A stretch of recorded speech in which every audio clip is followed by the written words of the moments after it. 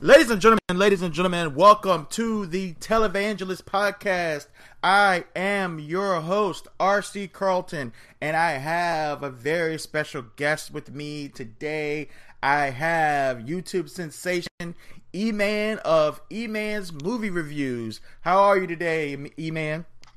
I am blessed and highly favored. Thank you so much for having me. I hear that. You're trying to have some church in here already. And then my podcast name is a play on church references. It's good to see somebody else raised in the church. Before we get started, ladies and gentlemen, I just want you to remember that you can rate and subscribe. I hope that you rate and subscribe this podcast network. It is the Televangelist Podcast is a part of a larger podcast network called the IB Network. And Emmanuel or E-Man, before we start, tell everybody where we can find you. Look, like you said, E-Man, just like He-Man, except without the H. Movie reviews. You can Google it, and you will find me everywhere. I'm on Facebook, Instagram, Twitter, and definitely YouTube. So yeah, definitely come and check me out. Just Google E-Man's Movie Reviews, and you will find me. All right, so let's just just for those of my guests who don't know you, but you have a bigger presence than I do. But if they don't know you, you mainly do, I would say, you do some more serious movies, but it seems like your bread and butter is like the pop cultural, the fan, the geekdom, as I say. How did you get started with everything you do? Whew, man. So, funny thing is, I always believe that everybody's a critic, right? Everybody's a movie critic. If you have an opinion, you're a movie critic. The only thing is, I didn't know I was one. What was it, like in 2013? I think I had went out, saw a movie, just like anybody else. I was on Facebook, and I posted my thoughts. And, a week later, did the same thing. Week after that, did the same thing. Said what I liked, what I didn't like, etc. Then for a couple of weeks, like, I kind of stopped, and my friends would hit me up like, yo, like, what are you doing? Like, are you going to finish telling us, like, what you thought about this movie or whatever? So I was like, oh, I didn't know y'all cared. I didn't know y'all was checking for this. So, I started posting a little bit more, and then people were like, man, you really got to have your own website. So I went and made a website. Then they was like, man, you really need, like, a fan page or something, to put your thoughts together. And I was like, oh, okay. So I made E-Man's Movie Reviews. And like after, what was that, 2013? I think my first YouTube video might have been 2015 or something like that. Don't go look that up. But, once I started doing that and I started, getting more exposure to allowing my creativity, to take form, because I started writing reviews just like a film critic. But what I really didn't understand at that time was the fact that I really wanted to be a content creator that happens to love movies. So I started to expand and bring my critiques to YouTube and along with the written stuff. And beyond that, I started, expanding and doing theories. I had no idea people really, really love theories. So you're right, like the nerddom out there really started to expand once I started tapping into that. I would do, of course, major movies that would come out, but whenever it started coming to the superhero stuff, the nerdy stuff, the sci-fi stuff, that's what really started to pick up. Hey, 150 something videos back then, and now we're here at like 93,000 fans and subscribers, and it's been a wild ride, and I love it. I'm super appreciative for it. What kind of pop culture, or I guess pop cultural, or it could be superhero stuff, but what kind of stuff, movies, pop culture, entertainment, what kind of stuff did you like growing up? I think I liked anything that would drive my imagination. So, of course, obviously animated stuff was, number one. Looney Tunes, G.I. Joe, Power Rangers, like whatever things out there that was tapping into fantasy, like that. Those were the things that I like grew up with as a young kid. And then like as I became a little bit older, I mean, The Matrix blew me away. You Yeah. know, that just killed my mind. I watched that thing 50 times. I still never understood what the architect was saying, you know. Yeah, exactly. So it was stuff like that. And then I started realizing like, oh my gosh, I think I love movies, you know, like, because I was just consuming everything, you know. So the only difference was I just started realizing like, oh, I could actually articulate what I'm thinking. And that's the real difference. Like sometimes people like stuff and they're like, man, I really like it, but I don't know why, you know. And I just realized like, man, because I've been so deep into all this stuff, I can actually say what I like about it and why. And, you know, that's kind of like the small difference. But, you know, like to your question, it's one thing to say what I grew up with, but because it's been so vast, it's hard to even say what's your favorite, because I love horror, I love sci-fi, I love dramas, you know. Comedies I'm a little iffy on, just because, you know, comedy is subjective. And, you know, I'm kind of like that too. Yeah. yeah, like, you know, what works for you might not work for me, Yeah. vice versa, you know. And to me, there's nothing So, worse. To me, there's nothing worse than you watching a comedy and you don't laugh. You know. So if I watch Die Hard, I know John McClane's gonna jump out the building every time, and visually that's gonna work. The worst action movie, at least it accomplishes that goal of eye candy and blowing up in fights. But if something's not funny, it's like it failed the mission. You failed the city. Yeah. No, that's it. I mean, you have one job as a comedy. Yeah, exactly. That's it. Like, if you don't make me laugh, what are we doing here? Yeah, exactly. You know, What's our point? What's our purpose? Yeah. No, for sure. And obviously, you saw my Facebook post. You saw who I was. I assume you saw what I was. But we're both African Americans, if people couldn't tell. What does it look like? And you do well. I saw you're a big wig. You get the screeners or the Snyder cut and stuff. And I see you've had great interviews. I've looked at lately. So you're in that circle of influencers with movies and have be somewhat influential. What's it like to be a black man in those circles? No different. When I tell you there's still hierarchies, there's still challenges. We all within that industry, within this industry, within this space, we still have to work twice as hard. You know, I can tell you this right now. If I were a blonde, white, pretty girl, I would skyrocket on YouTube. I just would, just because the demographic is predominantly white males. You know, I don't know. It's just a given advantage, you know, because our black sisters are not rising as much, you know, in that space. And I would argue some of them have like really great content, if not better than the more popular people that are out there, you know, like that. So, you know, like everything that I've done to get to this point, when I tell you, like, it has been nothing short of like a grind.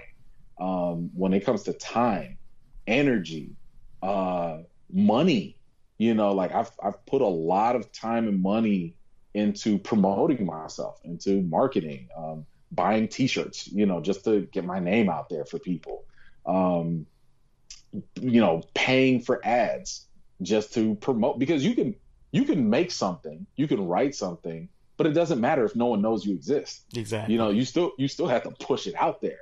So, you know, making networking, you know, doing networking, joining organizations, trying to do whatever I could do, leveraging relationships, you know, like, hey, I'll, you know, collaborate with you here, and, you know, you do something for me. And, but that is something that has taken years to cultivate, that, unfortunately, you know, our non-people of color counterparts, not to say that they don't work, but they do have more advantages than we do.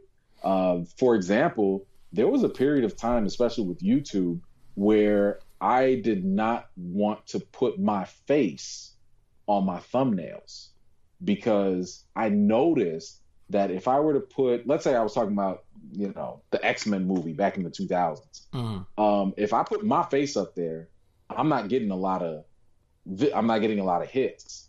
But if I put Hugh Jackman's face up there by himself, now it was almost like I had to trick people into watching my video. And then they'd be like, "Oh my God, he's black. Oh, okay. All right, well, let me see what he's got. Oh, okay, I'm here now. I'm here now. Let me see." But the fact that people were prejudging ahead of time, and this wasn't like a one-off thing. I tried this with multiple videos just to test my theory, and for a long time, I started realizing, like, oh man, like people, I'm just not getting any traction whenever I put my face on there, except when it's a black topic. If it was a black topic or subject matter, now everybody wants to hear, from the black man, which hey, look, I'm cool with that too, because the other thing that I've kind of embraced is I don't have a problem, because, and this is super ironic, I had no idea, but I have a large following of white conservative people, which is fine. It's interesting. Yeah. But I if you were to ask me like, yo, who are your followers? I'd be like, man, it's a bunch of, it's a good mix. It's everybody, but not like a large majority. Why do you think that is? But man, look, I don't even know. I don't know. I don't know. I don't know. I can't even tell you. I don't know. Because it's not like I dog whistle to anyone. It's not like I do anything. I mean, I think the persona I give off, and this has always been what I've strove for, was I want to be no different than like your friend. Like if you go to a movie, or if I go see something and I'm like, hey man, let me tell you about a movie that you gotta go see. It should be no different than one of your boys talking to you, Yeah. And I feel like maybe I'm just that one black friend for some people, maybe, maybe I'm non-confrontational. I don't know. Whatever it is, I'm grateful for people to just watch, period. But, I also use that opportunity to educate, and to inform and to increase awareness on things. So, for example, Lovecraft Country that was coming on HBO, it was a predominantly black show, dealt with racism, Jim Crow racism at that. But I used that series in my videos to be an educational tool as well. You might be watching it for the horror elements and all the other entertainment, but I'm also going to tell you about the Tulsa Massacre that inspired this. I'm also going to tell you about, the sundown towns, that they were running away from. Like, just giving people a little bit more than they normally would, because that's my unique perspective, that I can share with people. So as a black man, we still have challenges, and it's not just me, because, it's a lot of intersectionality that goes on here. But yeah, for me specifically, you still have unique challenges that other people that are not black don't have to face. And I'll give you just one other example real quick. I have to block, because YouTube gives you the option to censor certain words. Mm-hmm. I have to go in there and say, you can't say the N-word, or certain variations of it. Because when I first started, it was up there. Jesus. Like, people would just comment for no reason. They didn't even watch the video. Oh, you N-word, blah, blah, blah, blah. I'm like, what did I even do? What happened? I feel like YouTube I didn't even say anything controversial. But YouTube is a cesspool. The comment section used to be the lowest form of human life imaginable.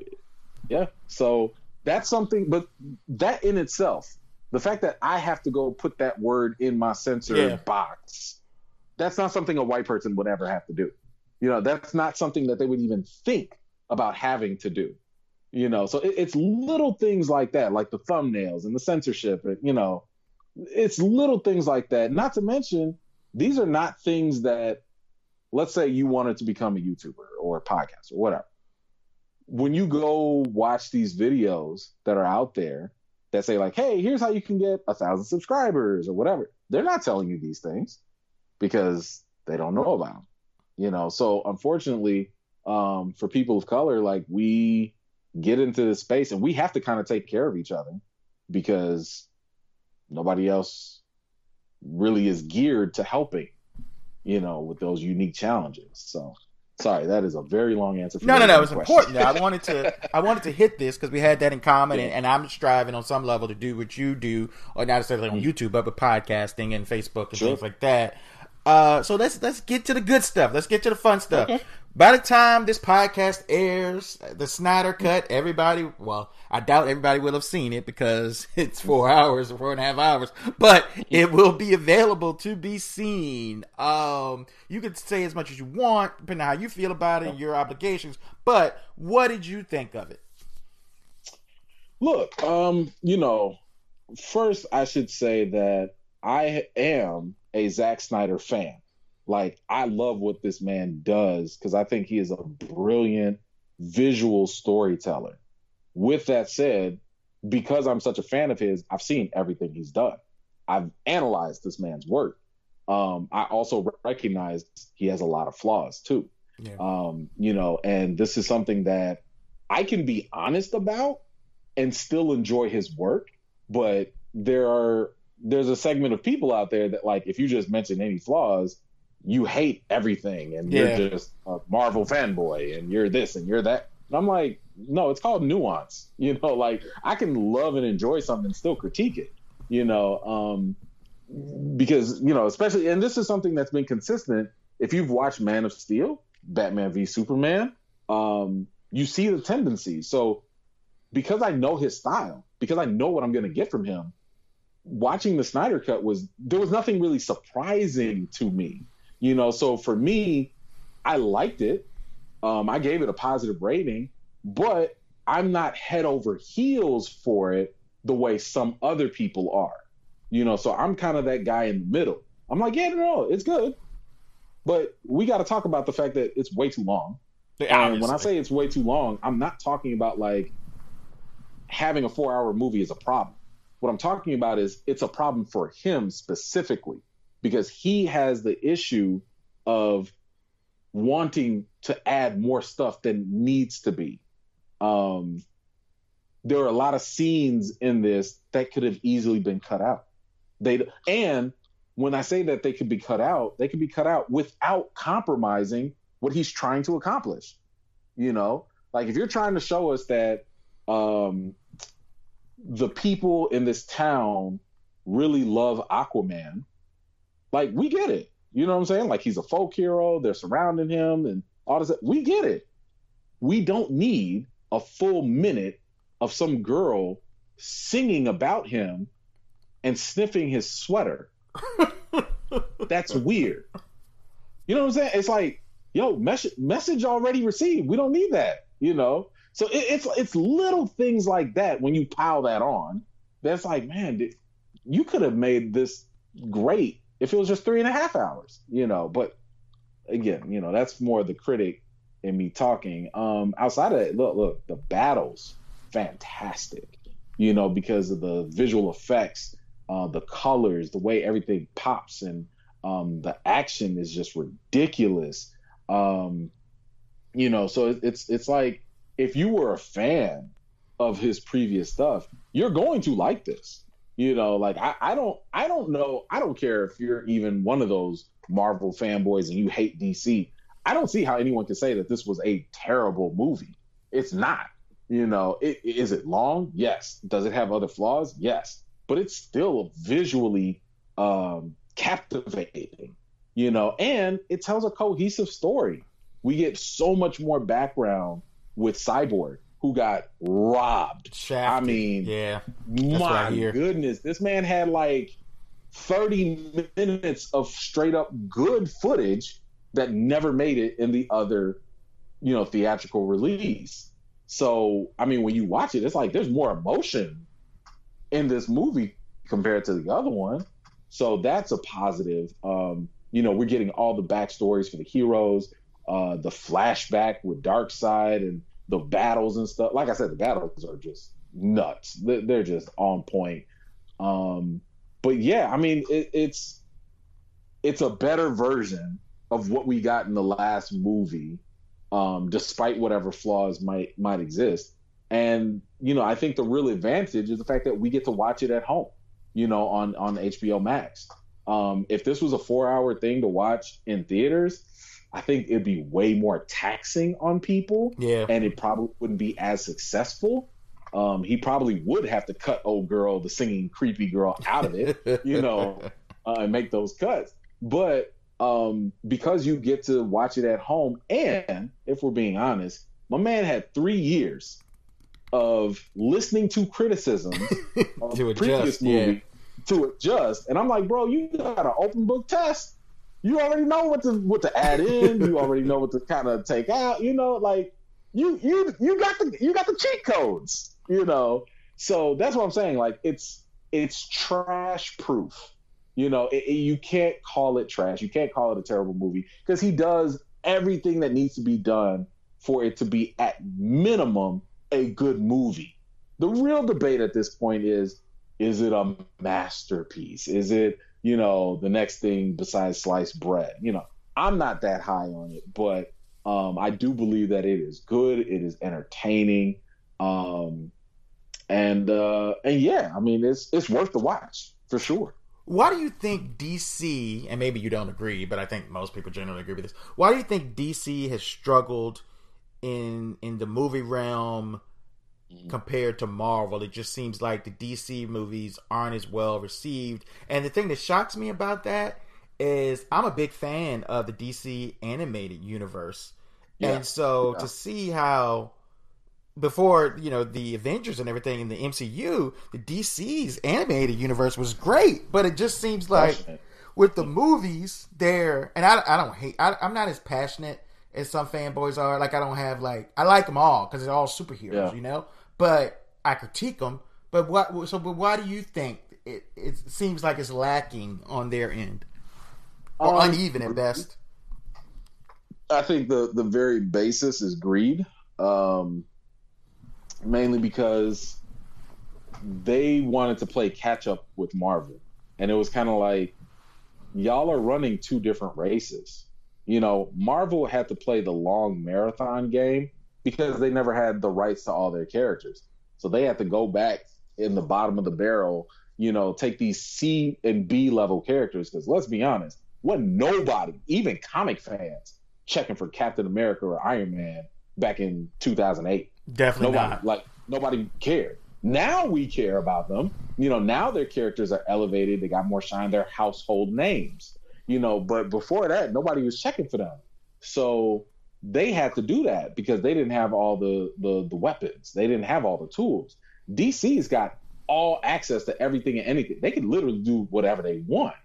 But they were in such a rush to try and jump on the Avengers bandwagon that they also mimicked a lot of the strategies that Marvel was doing. So that the same way Marvel gave Joss Whedon the keys to the kingdom with Avengers, they was like, oh man, you can do everything. We're gonna let you do Agents of S.H.I.E.L.D. We're gonna let you do Avengers 1, Avengers Age of Ultron. You got it.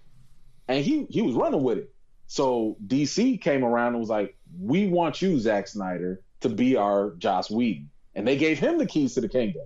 So, yeah, he gave you the Man of Steel. He gave you the Batman versus Superman. He gave you the Justice League. He was a producer on other things like Wonder Woman and stuff like that. Because everything, and Suicide Squad, because everything was supposed to be his vision.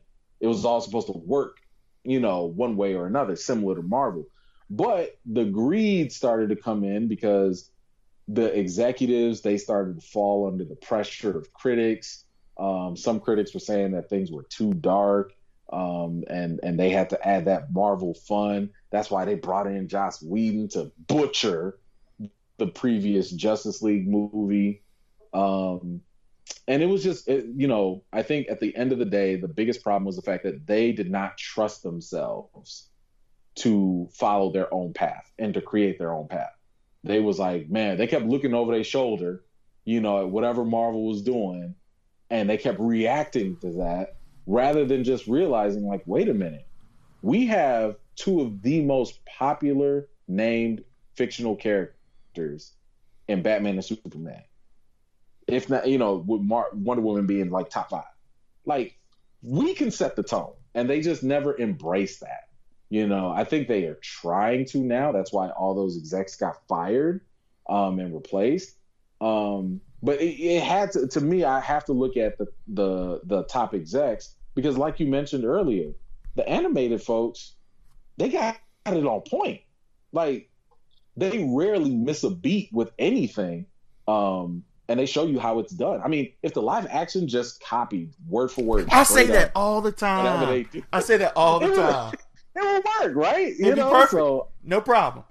Yeah. Hopefully this new management does a little bit better. I mean, they're trying with their little standoffs, like Joker.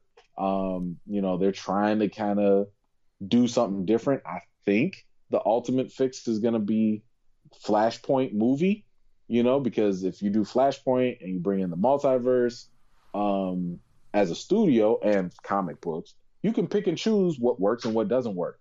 And you can rewrite stuff however you like. So hopefully they take advantage of that and they go that route. But I don't know. We're going to have to wait and see. Hopefully they get it together soon. All right, and the show of the moment, even though it's kind of on fumes now, but it's still a little bit in the zeitgeist, is WandaVision. And you're kind of ahead of the general public, because obviously you review movies and you get screeners and you interview people, and this is what you do. You go and you search for things and you want to be in the know. But did you expect WandaVision to capture the public's imagination like it did? Not at all. I didn't even get it myself, because I remember the funny thing is, like, for press, we were only given the first 3 episodes, so watching the first 3 episodes, I was like, oh, okay, like, where is this TV sitcom thing going? Like, how long are we gonna run with this gag? And I will admit, it was a slow start. Like, it wasn't something that just kicked off high octane and action and all this other crazy stuff. But I think the fact that the weekly format helps, right? The mere fact that we got a mystery, a big, huge mystery, and the storytelling was always leaving you on a cliffhanger week after week after week, that changes things dramatically. That changes your experience with the show. It's kind of funny because in my comments, when I mentioned, when I reviewed the Snyder Cut, and I was talking about like how long it was and how it's a problem because of the length. People were saying, well, you binged, WandaVision. What's the difference? And I'm like, no, we didn't. No one. Yeah, it's not a binge. Like, yeah, it's not a binge. Like, we watched it week to week to week, and because it was broken up, like, when the big reveal of Quicksilver or whoever happened, we had a whole week to marinate on that and to speculate and to come up with theories and to fantasize and stuff like that. So when stuff like that happens, it changes and alters your experience with the show. Yeah. If we had a whole week to react to it, right, and theorize and dig deep, and that's what I would do. As soon as the show would go off, I would dig deep and try to find at least at the beginning, and we'll get to that. But until I realized what was happening. But the first 3 or 4 weeks, like, I was just digging deep, and I enjoyed figuring out the symbolism of Mephisto than I did the actual show. Like, it was like a whole thing. But you couldn't have gotten that with the binge and the community aspect of researching together and seeing new theories. Right. And that's what I'm saying. Like, what the Snyder Cut is doing, dropping it all at once. Who's gonna sit here and be like, all right, let me only watch the first hour?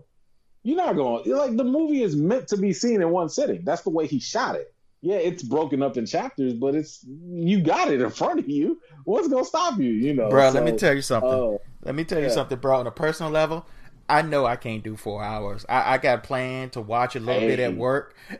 I got a plan. I'm not gonna lie. I'm gonna have to break it up. I can't do it. I fell asleep. I had to watch it twice. I'm not lying. Like, I watched it. I think I fell asleep at the 2-hour mark, and then I finished it later the next day. But then I went back and watched it like in the full one sitting for 4 hours. But if you do need a break, the 2-hour mark is a really good point. That's because good to know. The first 2 hours, are all just set up. They're just, they haven't even put the team together yet. Jesus. Like they're still trying to work things out, and but you're getting all this backstory. You're seeing the backstory for Cyborg, which is great. You're seeing the backstory for Flash, like why he's a hero, or why he's a good hero in the making. So you're seeing all this background stuff going on. And that's what takes so long to, finally get to the real meat and potatoes, So, yeah, I mean, don't feel pressured to watch it in one sitting, but if you do, I know I'm not, because I couldn't. Yeah. And I'm not a Zack Snyder hater. I'm one of the few people I feel like that defend Man of Steel. I liked it. My kids liked it a lot. They're really strong on it, but I liked it. I liked it a lot. Yeah. I thought it was a good movie. I liked it too. Superman, cool. Batman, I didn't hate it. I thought it was flawed. I didn't hate it. So I'm not. But I couldn't get through the Justice League. Like, I never finished it. Every time I tried to watch it, like I had it on HBO, and every time I tried to watch it, I just couldn't finish it. I would strongly recommend you do not go read back. Like, don't revisit. Yeah, it's probably gonna put a sour taste. I'm just saying, like, there's no point. Now, gotcha. Because what they did in that movie was so, in hindsight, it's so terrible. Yeah. It's just so. Yeah, I really couldn't. I was surprised. Now, I didn't know about all the controversy with Zack Snyder because I don't necessarily follow the geek. I go in and out with geek culture about that kind of stuff. So I didn't follow that he was off the movie and Whedon came on and all that. But back to WandaVision. Now, I had this thing that I figured out. We did a weekly podcast with my partner and I, Keith Fleming. Get well, Keith. He just had neck surgery. But he was big into the theories. About probably week 5, maybe, I realized that this isn't going anywhere. This isn't what they're trying to do. Like, the show is not going to be about these theories from far out, bringing these new characters and bringing in the multiverse and bringing in the Fox characters and bringing in Mr. Fantastic.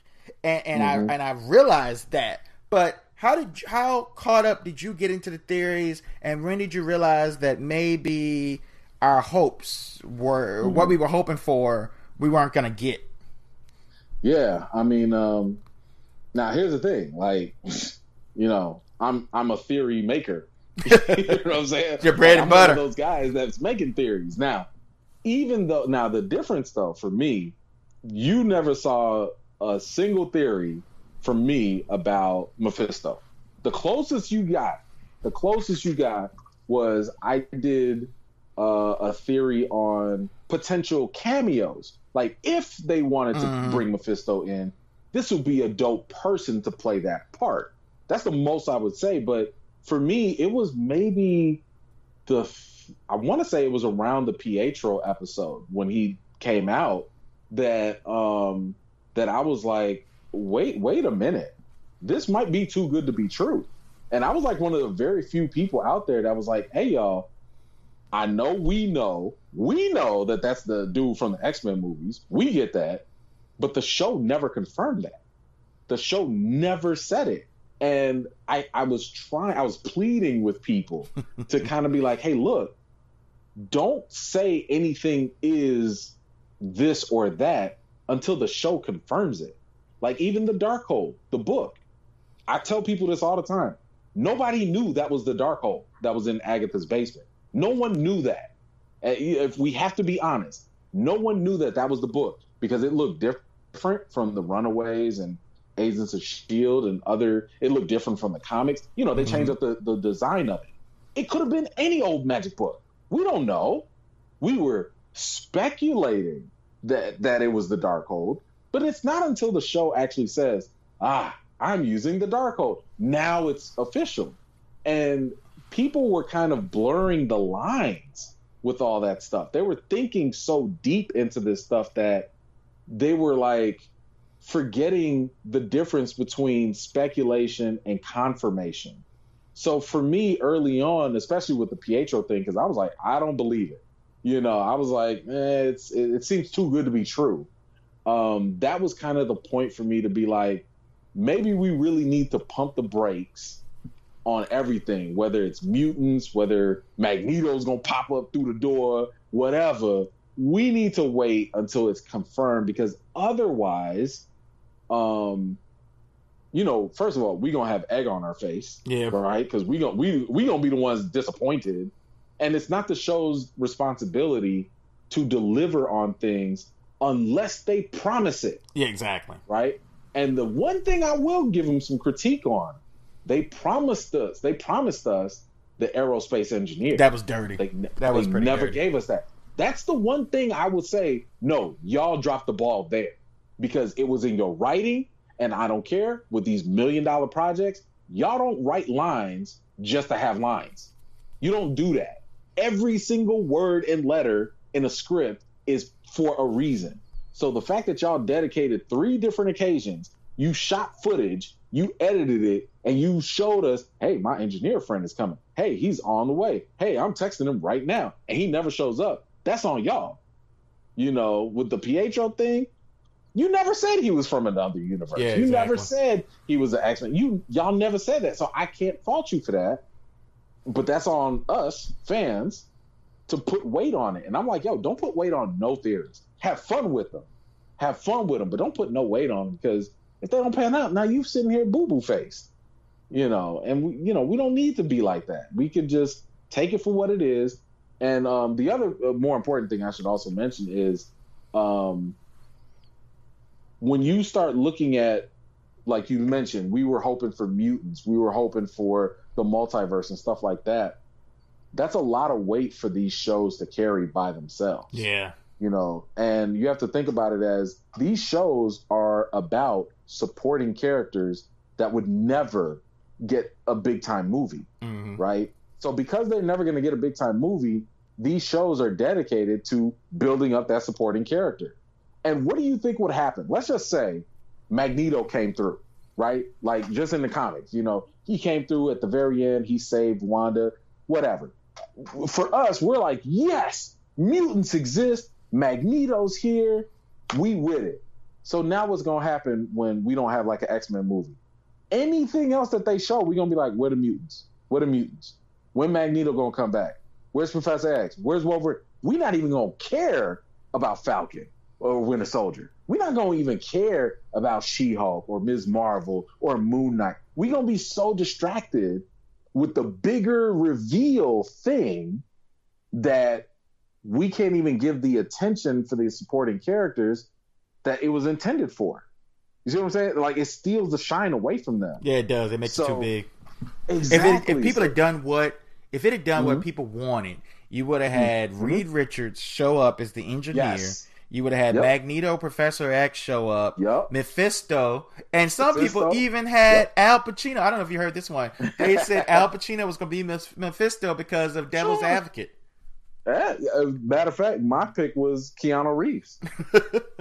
I was like, why don't y'all make it Keanu Reeves? Yeah, might as well. That same reason. But yeah, and I joke about this on my videos, and I was saying that, like, if Marvel was left up to us, the fans, the Marvel Cinematic Universe would have been done in 5 years, because we would have put everything in so fast and so much. We would have just been done. We would have had Doctor Doom. We would have had Galactus already, Fantastic Four. We would have had 5 Blade movies. Like, all of that stuff would have happened in 5 years. And you see Marvel is like, yo, we get it. Y'all want to get to chapter 19 of the book, but we're still writing chapter 4. Like, chill. And that's something I try to remind people is Marvel ain't worried about us. They're not worried about the comic book fans, the comic book movie. They're not worried about us. They worried about, and they have their attention on the non-comic book fans. The people, your neighbor, your mom, your dad, because we're going no matter grandma, what. Whoever is watching Black Panther for the very first time. That's who they worried about, because that's new money. If I could bring in somebody new, fresh off the street that ain't never picked up a comic book, but now you want to subscribe to Disney Plus, you want to watch all our other movies and stuff, that's where the money's at. Because guess what? If Marvel drops a mystery movie, you don't even know what it is. You gonna tell me you're not gonna go see that? Exactly. I'm gonna be there. You gonna be there? I'll be like, man, I don't know what this is, but Marvel's doing it. Let's see what it is. Let's see. Right? But if you're a new person, you ain't never watched no comics, you don't know nothing, you're not gonna go watch it, right? They know they can hook us. But it's the new people they gotta grab And that's why they make all their shows much more watered down than we would like, much more simplistic. And that's why I try and tell people, like, even if you're trying to come up with a theory for, Marvel, is it the simplest solution? Yep.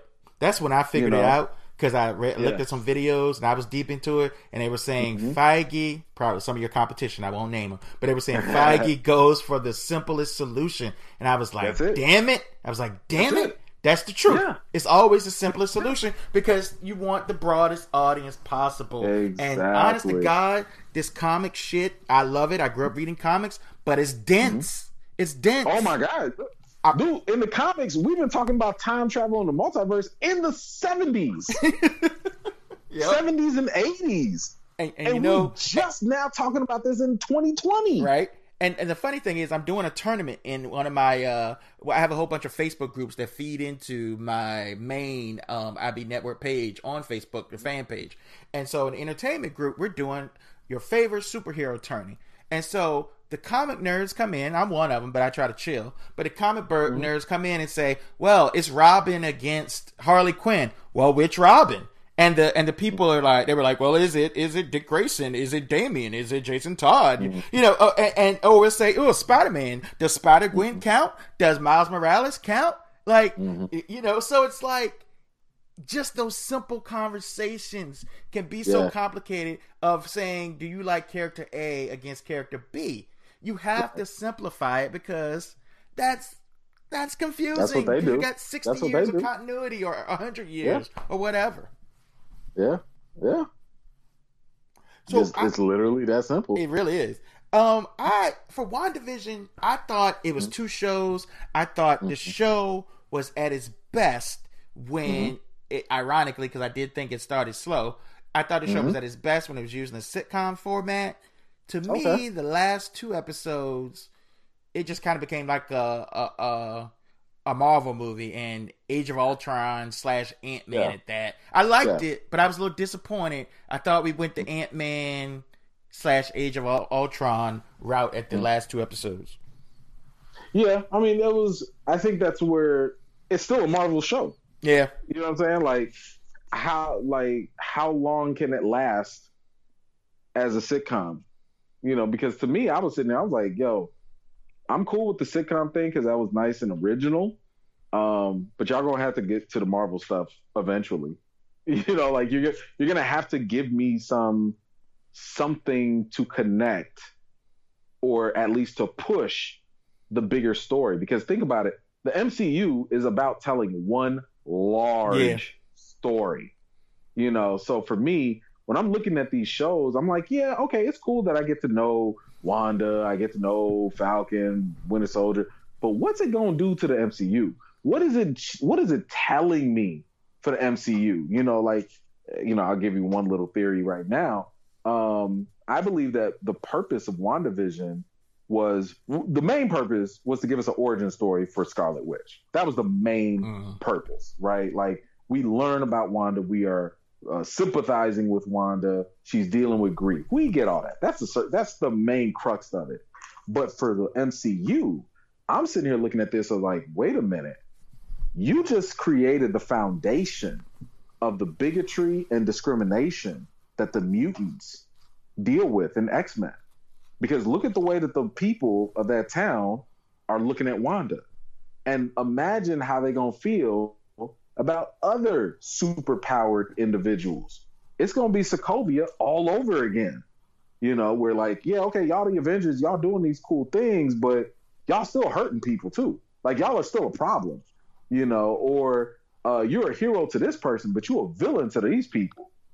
So like WandaVision gave us that little bit of a sneak peek, on a smaller level of the atmosphere that's about to take place in future Marvel properties, I think. I do believe, if I'm correct, that Falcon and Winter Soldier comes out this Friday. I guess I think they're dropping them on Fridays like they did with WandaVision. You've seen the first episode at least, but I struggle. It's a big change from WandaVision, and I struggled to get excited. But I definitely was going to watch it before WandaVision. But now that I've watched WandaVision, I enjoyed it so much. I feel like it's just going to be a retread because ultimately you have a show about Captain America, and you've seen a part of it, but you can tell me if I'm wrong or not. A show about Captain America that Captain America's not in. Well, yeah, I mean, okay, so keep in mind that this show was supposed to come out first. Yeah, I remember that. It was supposed to kick off the MCU, but because of the pandemic and it got delayed, now it's coming in second, right? And it's sad because this would have been the perfect reintroduction. Yeah. After that long hiatus, this would have been perfect, because the very first episode is very grounded. It's very, very grounded. I mean, you're going back basically to Captain America: Winter Soldier, to that movie, that feel, that tone, the story. So it's not, you're not about to see a bunch of magic and, powers and stuff like flying around. Like, no, this is a story about Sam and Bucky. That's it. Yeah, there's going to be some political stuff going on. There's probably going to be some social issues that they talk about, but this is the purpose of this show, at least from what I understand, is it's going to talk about the politics of the MCU after the blip, and maybe even during the blip. Like what did happen during those 5 years? Because we don't know. Like us, the audience, we don't know how things went down. Even in WandaVision, they kind of teased it with director Hayward, where he was like, "You weren't here for those 5 years, and you over here trusting superpowered individuals and blah blah blah." And I'm sitting there like, "What the heck happened? What happened to you? Yeah, went down. That who hurt you? So I think Falcon and Winter Soldier is also going to kind of tease that. And I mean, this isn't a major spoiler, but it does take place 6 months after the everybody came back. So 6 months after. Okay, so there's definitely some effects and a little rewind there. Okay, all right. So, and I'm gonna watch it, but I'm definitely not gonna watch. I'm not gonna be up 4 o'clock in the morning like I was at WandaVision to avoid spoilers. I mean, right? You don't have to. So far anyway. So far, I mean, I wouldn't say that you have to for this, because the very first episode is the definition of setup. Like you got a really dope action scene. Actually, you've already seen it in the trailers. When you see Sam, that's it. It's great. It's great. Don't get me wrong. It's really, really good. But you get the action scene. You're gonna get a really nice backstory with Bucky, and then you're gonna see some real life issues that they are going through that's related to the MCU and the blip and all that, which is, again, it's a really interesting thing. Like, I don't want to say what they deal with, but they're dealing with real life issues that you'd be like, yeah, how would you deal with that if you're an Avenger or if you're Sam or who? Like, what would you do with this situation? So they do kind of get into those real life grounded perspectives and issues. And then at the very end, they throw the little cliffhanger at you, which is going to get you a little bit more interested in episode 2, So, yeah, it's not something I would wait at 3 o'clock in the morning for. I know people will, just because of what WandaVision was like. Yeah. Because you kind of had to, because you ain't want the internet to ruin it. Yeah, exactly. I got the Mandalorian spoiled for me. And I was so mad. I'll never forgive it. I'm so sorry. It was so bad. Like it wasn't even. I pretty much curate my Twitter and my Facebook, and this was like a legitimate source that said Mark Hamill on that Mandalorian cameo. I'm like, well, SOB. Obviously, I know what his cameo was gonna be if I watched the show. I know what happened, so I never would know how I really felt about it because it got spoiled. It's so funny you mentioned that, because that was one of the reasons that pushed me into becoming a film critic. Because, and I won't mention who it was, but a very prominent film critic at the time spoiled a movie. Like, he had said something in his review, and I was just like, what the heck? Like now I know what's going to happen. Yeah. You know, like I know, not just this little thing happened. No, like I know the You know what's movie gonna now. happen, yeah. You know, and I was so mad, and it was one of the reasons why, like, when I do my reviews, and some people get upset about it, but I'm like, well, okay, go somewhere else, you know. But I do spoiler-free reviews. Like my reviews are spoiler-free. You know, I give you the good, the bad, and the reason, and then I give you my rating. You know, and then it's one of those things where, like, if you haven't seen the movie, you know enough before you go into it. And if you have seen the movie, you know what I'm talking about. You know what I'm saying? Like, if you've seen the Snyder Cut and you watch my spoiler-free review, you know the parts that I'm talking about and I'm referring to. And you're also telling people if it's worth their time or not. And that too. That too. You know, I mean, and they trust you. I mean, like, and you know, even that is getting kind of tricky nowadays because people have this assumption that you have to agree with me. You don't have to. Yeah. I'm always going to just give you my take. This is my opinion. And if you go watch the Snyder Cut and you think it's a 10 out of 10, that's okay. You know what I'm saying? If I came out less than that, that's also okay. You know, I am a strong believer that you should go watch what you want to watch and make up your own mind. And it's cool if you have a difference of opinion. It's obviously better if we all agree, but just do it respectfully. You know what I'm saying? Like, I can go talk to my other movie friends and be like, man, I just did not care for The Irishman, you know, but I'm not going to knock you because you loved it. Yeah, exactly. You know what I'm saying? Like, I could be like, no, it was whack.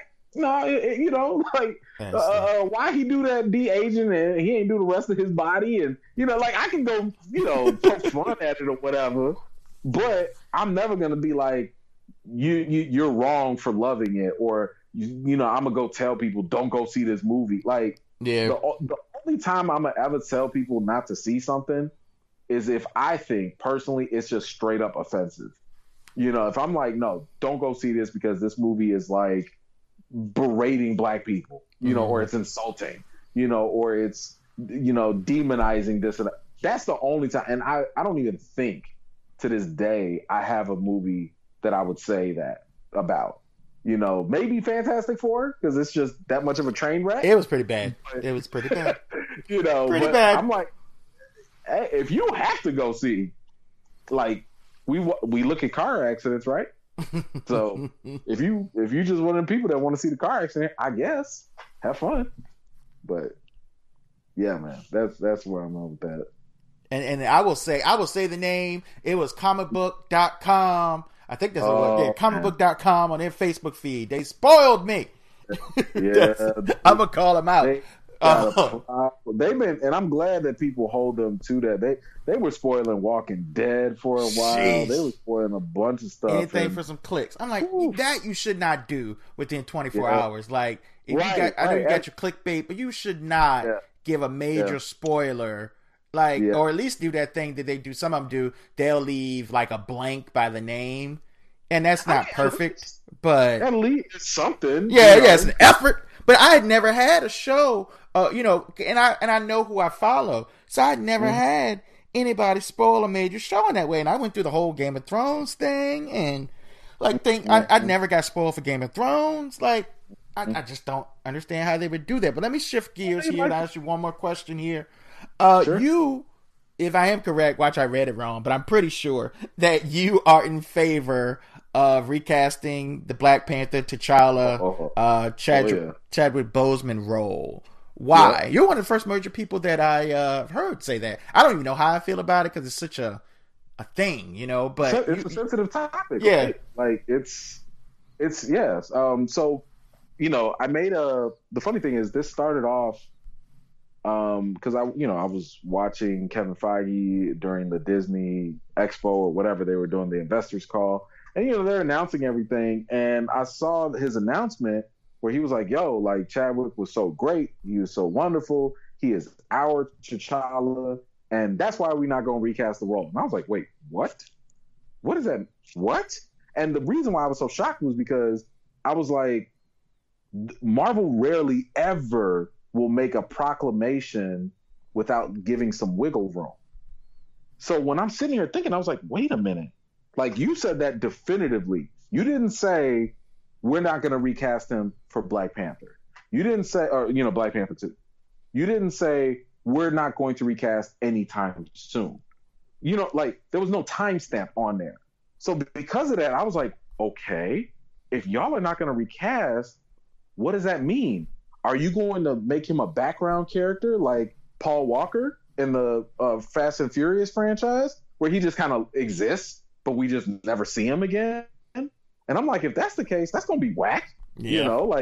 If called Black Panther. Attacked, right. I mean, if Wakanda's getting attacked or something, he's just chilling. Busy? He's just chilling somewhere? What are you doing? So I was like, oh my gosh, if y'all not going to recast, y'all going to kill him.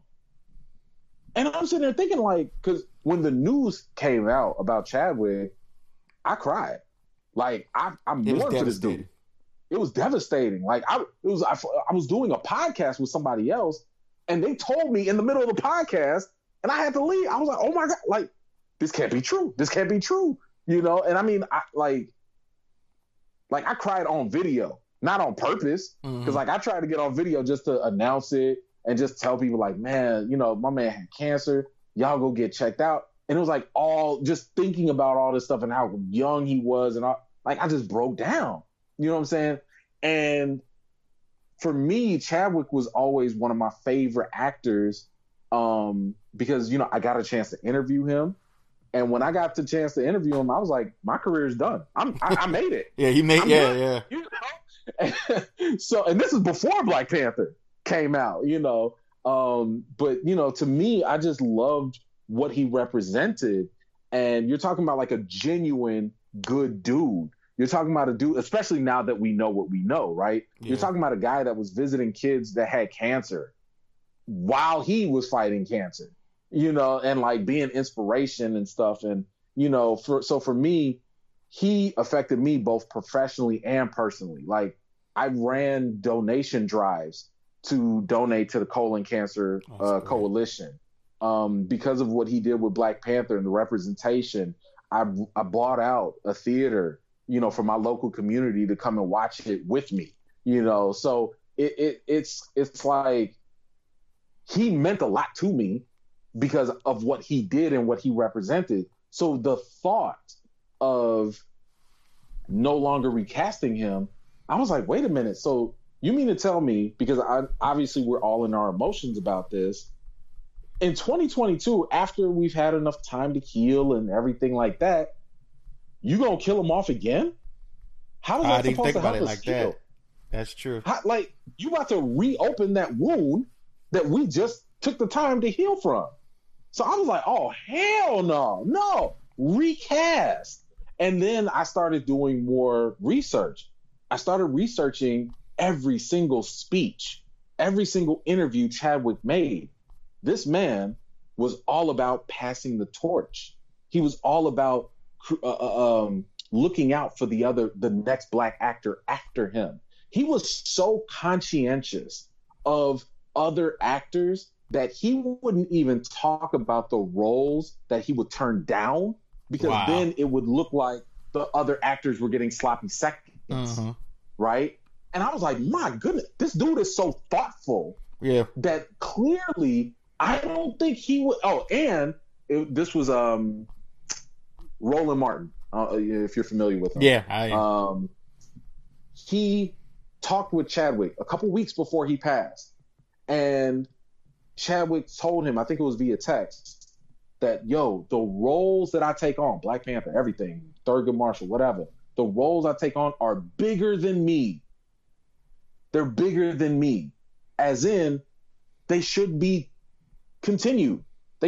I don't believe that he would be okay with a role dying with him and stopping with him.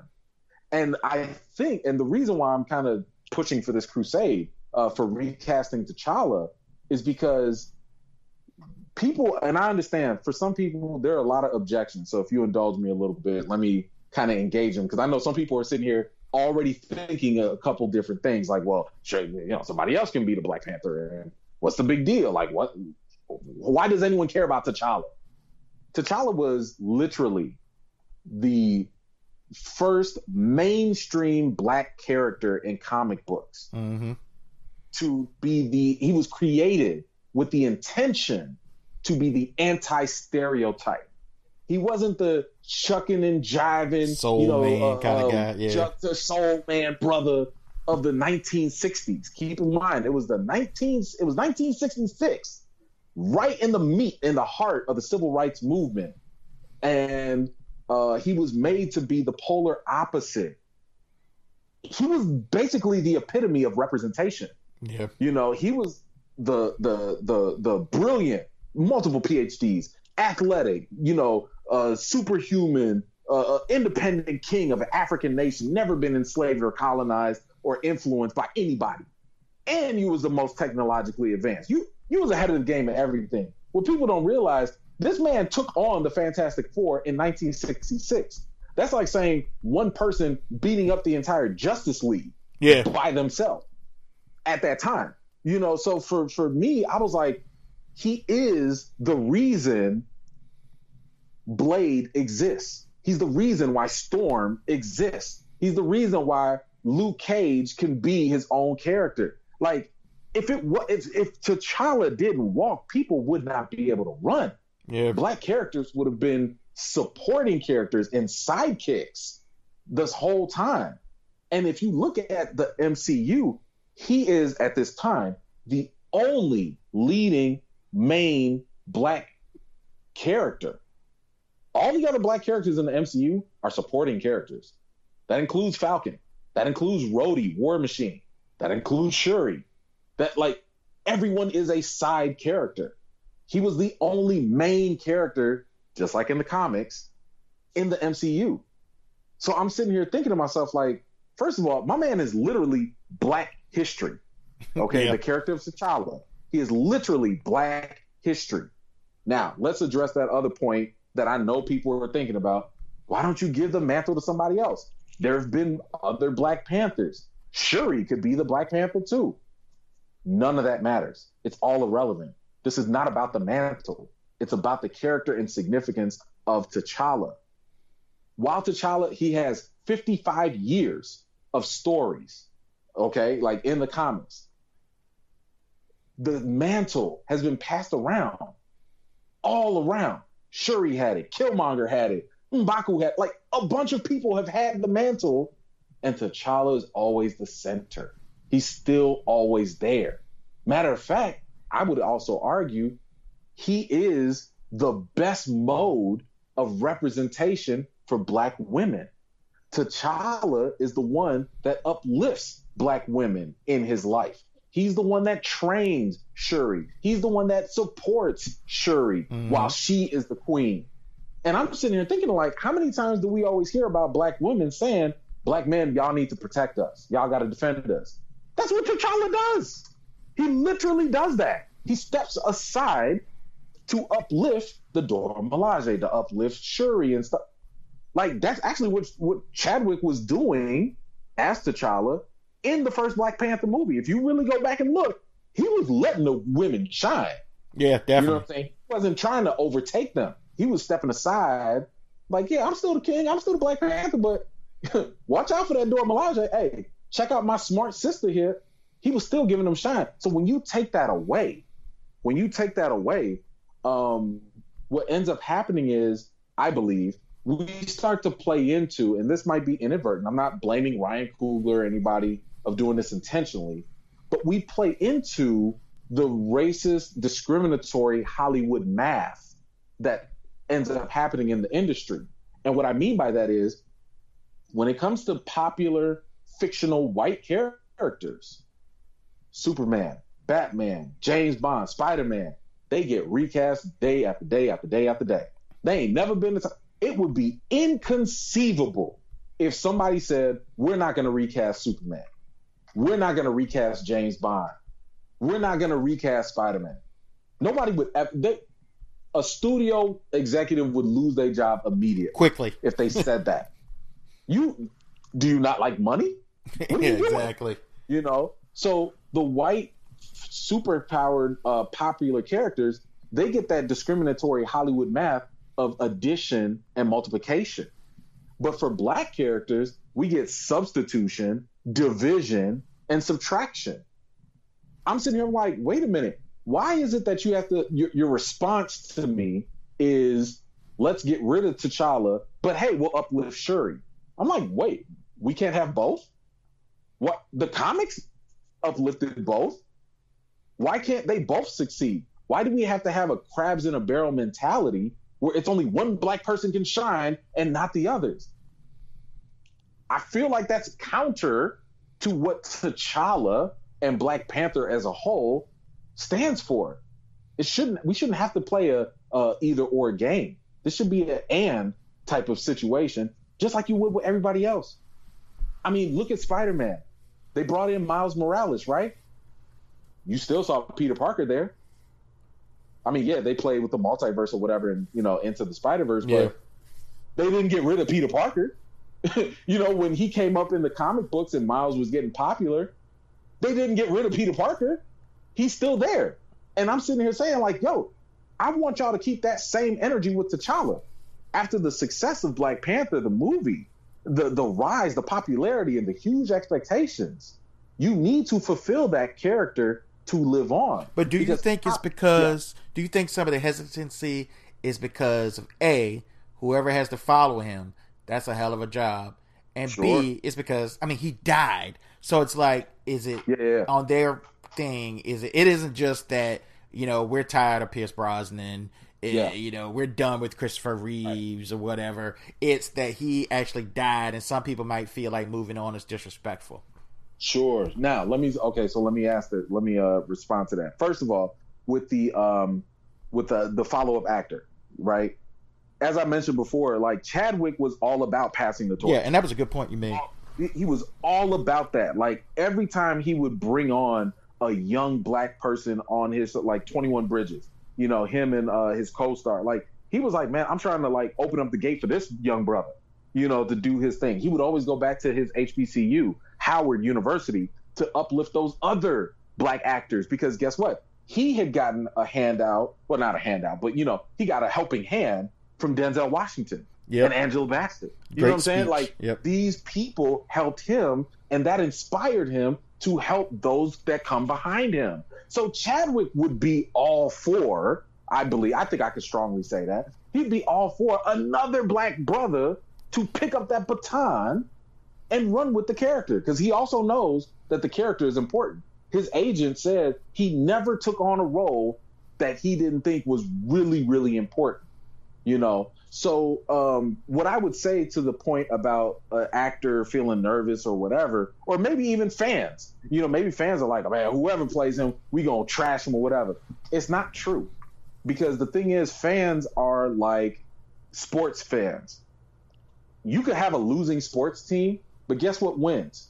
Winning wins over people. If you have a trash team, but you bring in a Tom Brady, you bring in a LeBron James, all of a sudden you like, hey, I think we got some championship aspirations here, like, so, like that's what I'm trying to say. Like, if you bring in a quality actor, not some new person, I wouldn't bring in somebody just fresh and new.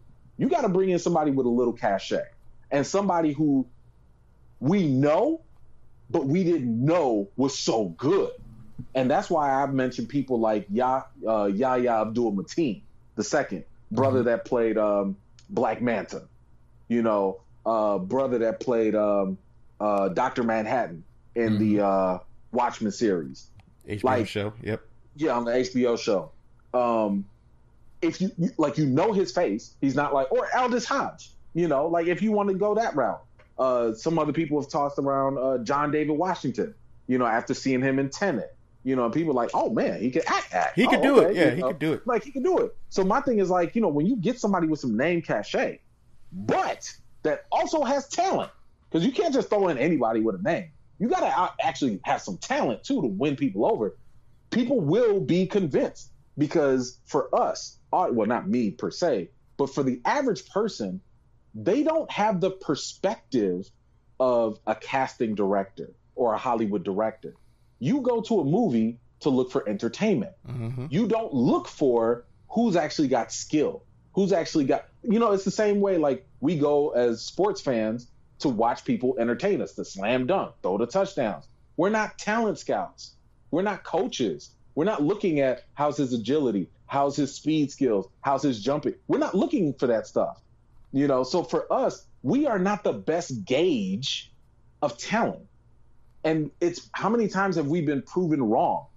We the internet clowned Heath Ledger when he was announced to be Joker. There was like the guy from A Knight's Tale, the dude from Brokeback Mountain, him? Y'all want him as Joker? Oh, he no. being one of the great performances of all time. Yeah. It was like, man, I can't see nobody else except Jack Nicholson. He's the only person that can be Joker. And what happened? He blew us away. And what happened even after that? My man passed away. It was tragic, and people was like, man, can't nobody be Joker after him. Joaquin Phoenix walks through the door, wins Best Actor for the role. You skipped the guy. I did. I did. You're right.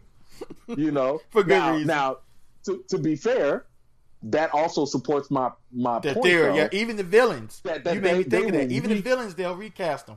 They will recast him with all the energy because they care about the character. They had 2 Jokers right after that, after his passing, and they was going to do like multiple Joker movies. Some of them got nixed, but that was the thing. They were planning on that. Like I said, that discriminatory Hollywood math, they will put all that energy in the white popular characters. But the one time we have the most popular black leading fictional character, who I would argue has all the potential to be the next Iron Man, the next Captain America on that level, they don't want to recast him. I get it. It's for emotional reasons, but what are you doing? Now, to the question of whether or not this was disrespectful, I would argue that it's not disrespectful. If anything, it's actually more honoring than anything. Like I said, I have strong reason to believe that Chadwick would be in line with this. Not to mention this. Chadwick Boseman, what are we doing? We're talking about trying to honor somebody, right? Was Black Panther his only role? Are we supposed to only remember him for that? I'm sitting here thinking like, yo, if I want to honor Chadwick Boseman, can I honor the man for everything he did? Can I honor him for Jackie Robinson, for James Brown, for Thurgood Marshall, for T'Challa, and for his fantastic award caliber performance in Ma Rainey's Black Bottom? My man was an actor's actor. He was the actor that other actors looked at. He was the actor that would be like, you know what, forget Hollywood. Let me go do this Broadway play. I think it's actually more disrespectful to limit this man's work and his life to just honoring him as T'Challa in this one role. I believe we should uplift Chadwick, the human being, because he was more than T'Challa. But at the same time, we can uplift and continue the work, fulfill the character of T'Challa, because that continues the work that this man put his blood, sweat, and tears into building. He was playing this role with cancer, and in his contract, he had the idea of playing in Black Panther 3. He knew he had cancer, and he was still dedicated to playing beyond Black Panther 2, all the way to Black Panther 3. That's how much he believed in the character. He didn't sign no one-year contract like, all right, yeah, whatever. He believed in it. So I'm sitting here thinking like, if my man had that much foresight, if we kill it right there, it defeats all the work that he put into it. Because the one question I'll ask just anybody who thinks it's disrespectful, how do you kill a legacy? How do you kill a legend? By stopping their story. Nobody remembers a legend that doesn't have their story retold for the ages. Mm-hmm. We remember Hercules because you always see a Hercules. You got a TV show. You got him as a character. You got him as a movie. You see that. Has anyone talked about in casual conversation, you tell me in your nerd spheres, groups and stuff, has anyone talked about the Bionic Man or the $6 Million Man? Been a while, right? Like not even in casual conversation. Last time I heard about it was Mark Wahlberg maybe doing a movie, and that fell through, right? Why? Nobody talks about him. Nobody under the age of 20 knows who he is. because the role has never been recast.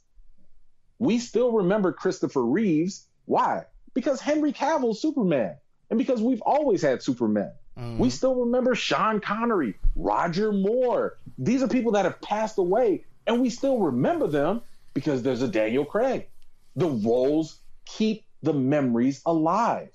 So if we really sitting here talking about, we got to remember Chadwick and let's respect his memory, keep the role going. Let's not kill his work. I don't want all his work to die literally with him.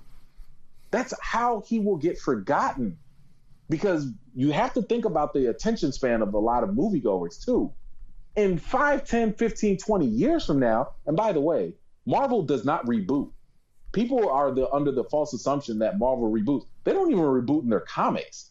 They do soft changes. Even the multiverse might be a soft change, but everything else still counts. So they're not about to be like, all right, everybody, let's stop. And then let's do an Iron Man movie in like 20 years and start all over. That's not what's going to happen. They're just going to keep this story going, which means if y'all don't recast, that means you kill his character right then and there. Forever. And maybe, let's just say Shuri's super popular. Let's just say that happens. And then let's say, another 10 years from now, Killmonger Jr. or I don't know, whoever, takes on the mantle at that point. Like, who's going to care about T'Challa at that point, 20 years from now? Who's going to care about him? They'll care more about the mantle than they will about the character. And that's why I'm like, no, keep my man going. Y'all didn't kill him in the animated cartoons that you got going. You didn't kill him in the comic books that's been going on for 55 plus years. Why are you stopping him here? You've definitely made your case to me. I think you bring about some really good points, because it would. And then when you look at the racial aspect of it, you're cutting off our most popular African American character. Yeah. Basically, at this point after the movie, if you ask a regular person, a black superhero, and they would say, they might not say T'Challa, but they would say Black Panther. Like, it made him a household name. Right. We don't have a household name that my mama would know. That right? That people that don't have anything to do with comics would know. Yeah, and let me also kind of dispel something else, because people are making this conflation, and that we really shouldn't do this. Chadwick is not T'Challa. T'Challa is not Chadwick. They're two separate people two separate figures that should be honored separately. Like I said, Chadwick was more than just T'Challa. This man was a humanitarian. He was a phenomenal actor, a great husband. You know what I'm saying? He was a great human being. T'Challa is a huge, significant figure, especially with representation and historical heritage for the genre.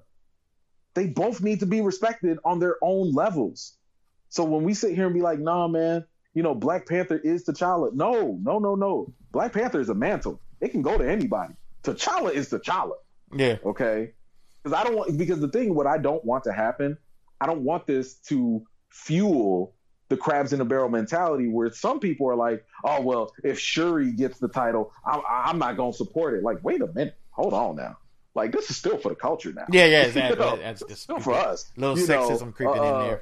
Right. Like, I don't want to fuel any type of sexism or division. That's why I tell people this is not about Shuri. Don't put that in there, because this is not about her. It's two different topics. I don't care if she, I don't mind. I don't mind if she has the title. It's okay. She had it in the comics. But guess what? T'Challa was still alive too. I mean, my man was in a coma. She was doing her thing. Yeah, but he was around. He woke up. And he was around. So to me, I'm just saying, like, I'm not even saying y'all have to recast today. I'm not even saying you have to do that. But get off this indefinite stuff.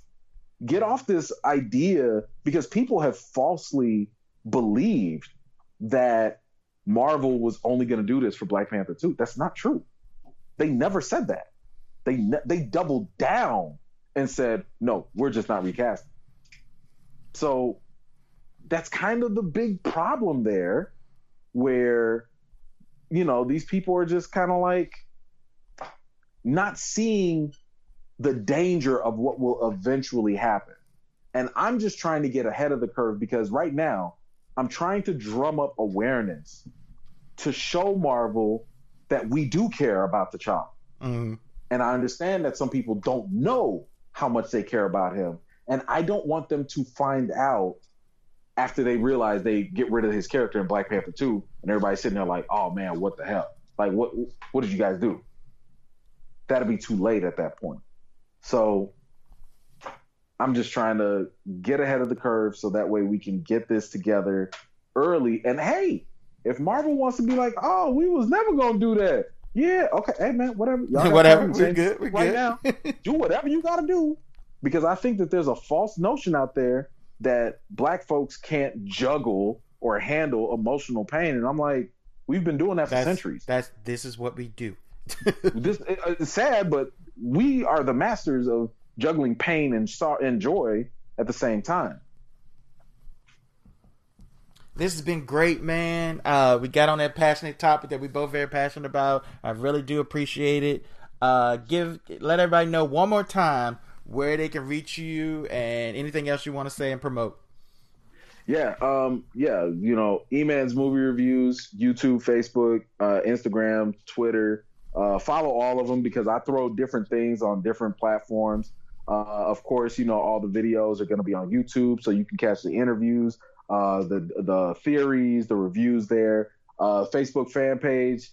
If you like movie news, memes. Apparently, people really like the movie memes. So if you want funny, you have some good ones. If you want a good laugh and have a good time, come and check out the Facebook page.